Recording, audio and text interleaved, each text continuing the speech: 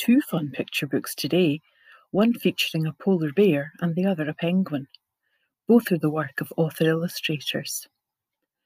When Paco, a penguin living on a remote iceberg, discovers a book, although he doesn't know that's what it is, his life is changed forever. Suddenly, whole new worlds are opened up to him as he learns to read. He wallows in the joy of new stories and then goes on an actual journey to find more of these wonderful things.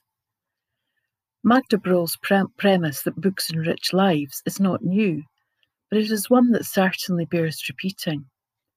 And it is well and clearly told, using few words and many pictures. The illustrations are bold and dynamic and wonderfully colourful.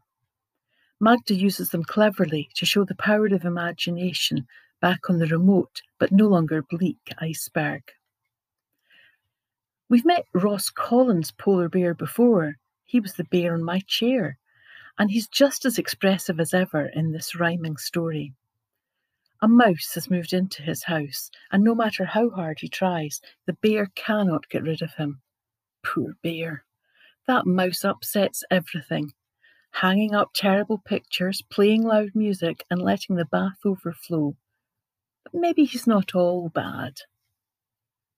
I love the flow of the rhyming text as it tells the simple story. It's funny and very engaging, and I can imagine children joining in with it as it's read aloud.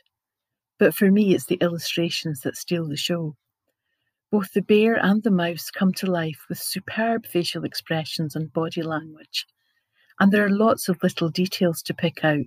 The mouse's Nordic jumper, his picture of cheese, and the book being read by the two protagonists at the end. These are very definitely two books not to be missed. Is it too soon to be thinking about Christmas presents?